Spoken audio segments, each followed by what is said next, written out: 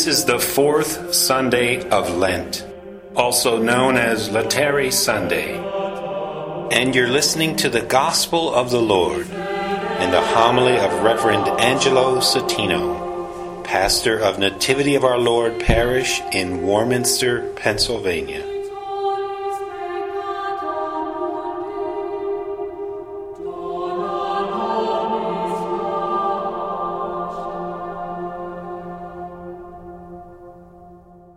The Lord be with you.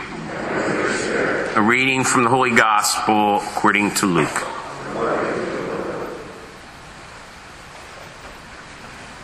Tax collectors and sinners were all drawing near to listen to Jesus. But the Pharisees and scribes began to complain, saying, "This man welcomes sinners and eats with them." So to them Jesus addressed this parable.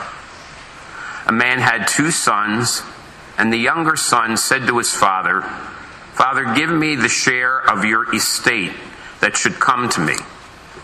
So the father divided the property between them. After a few days, the younger son collected all his belongings and set off to a distant country, where he squandered his inheritance on a life of dissipation. When he had freely spent everything, a severe famine struck that country, and he found himself in dire need. So he hired himself out to one of the local citizens, who sent him to his farm to tend the swine. And he longed to eat his fill of the pods on which the swine fed, but no one gave him any. Coming to his senses, he thought, "How many of my father's hired workers have more than enough food to eat? But here I am, dying from hunger. I shall get up and go to my father, and I shall say to him, 'Father, I have sinned against heaven and against you. I no longer deserve to be called your son. Treat me as you would treat one of your hired workers.' So he got up, went back to his father. While he was still a long way off, his father caught sight of him and was filled with compassion. He ran to his son, embraced him, and kissed him. His son said to him, 'Father, I have sinned against heaven and against you. I no longer deserve to be called your son.' But his father ordered his servants, 'Quickly, bring the finest robe and put it on him. Put a ring on his finger and sandals on his feet. Take the fattened calf and slaughter it. Then let us celebrate with a feast. Because this son of mine was dead and has come to life again. He was lost and has been found.' Then the celebration began.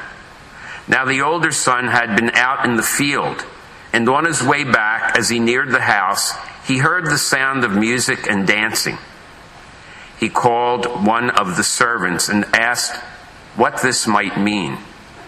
The servant said to him, 'Your brother has returned, and your father has slaughtered the fattened calf, because he has him back safe and sound.' He became angry, and when he refused to enter the house, his father came out and pleaded with him. He said to his father in reply, 'Look, all these years I served you, and not once did I disobey your orders. Yet you never gave me even a young goat to feast on with my friend. But when your son returns, who swallowed up your property with prostitutes, for him you slaughter the fattened calf.' He said to him, 'My son, you are here with me always. Everything I have is yours.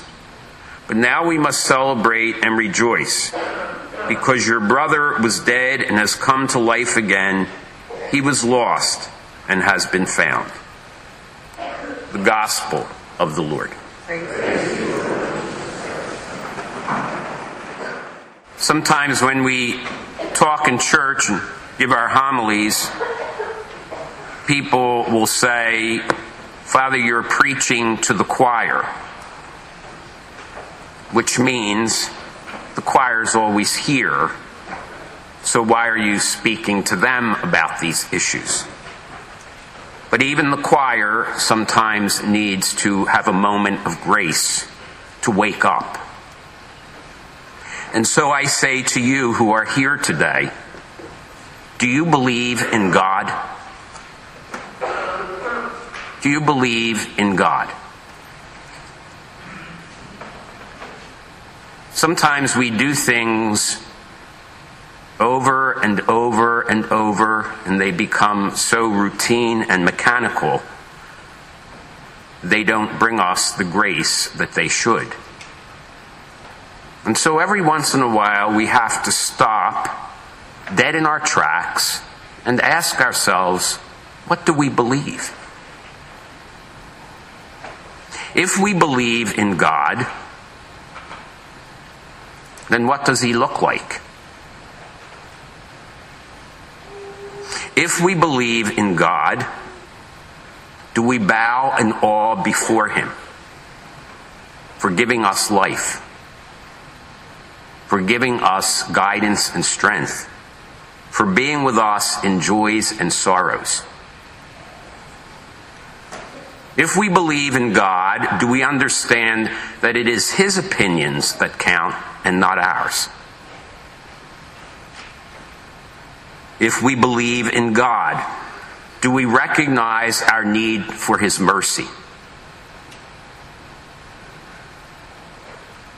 If we believe in God, do we know that when this temporary journey is done, we will meet him face to face?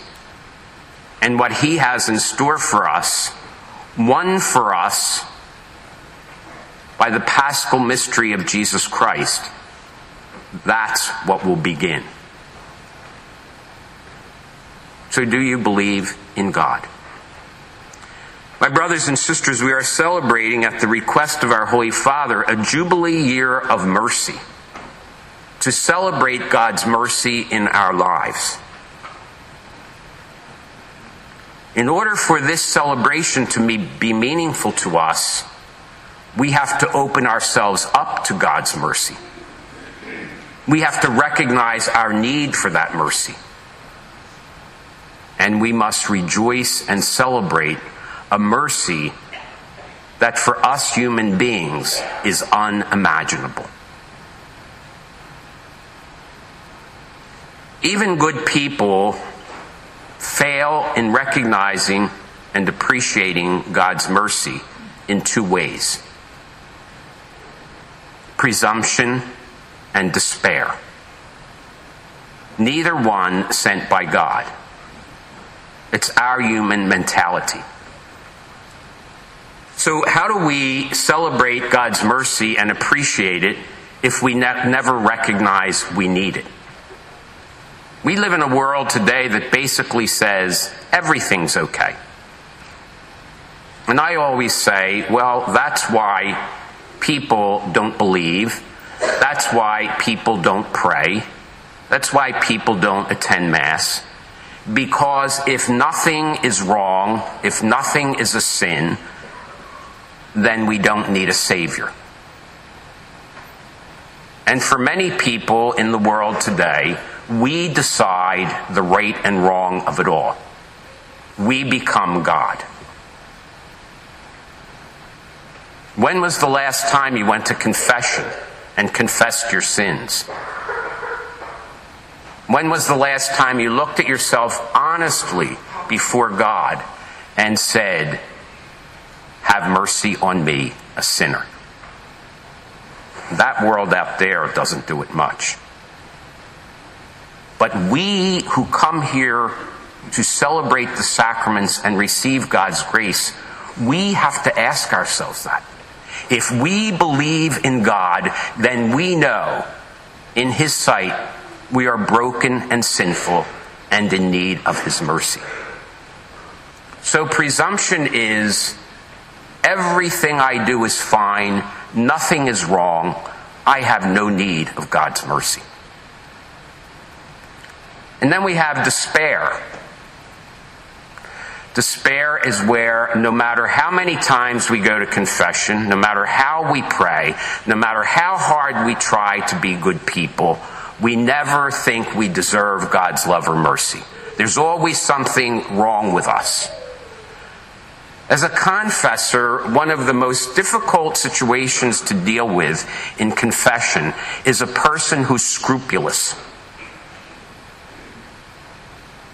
You have the opposite with presumption. I'm wonderful, and God knows it. Despair is, nothing I do is right, and God will never love me. And so I doom myself to hell. A human mentality, not what God has revealed to us through Jesus. So either way, we don't accept, we don't avail ourselves of God's mercy. We either think we don't need it or we're not worthy of it. And if you worship a God of either of those 2 points of view, presumption or despair, I would think he doesn't mean a whole lot to you. Because that's not who God is.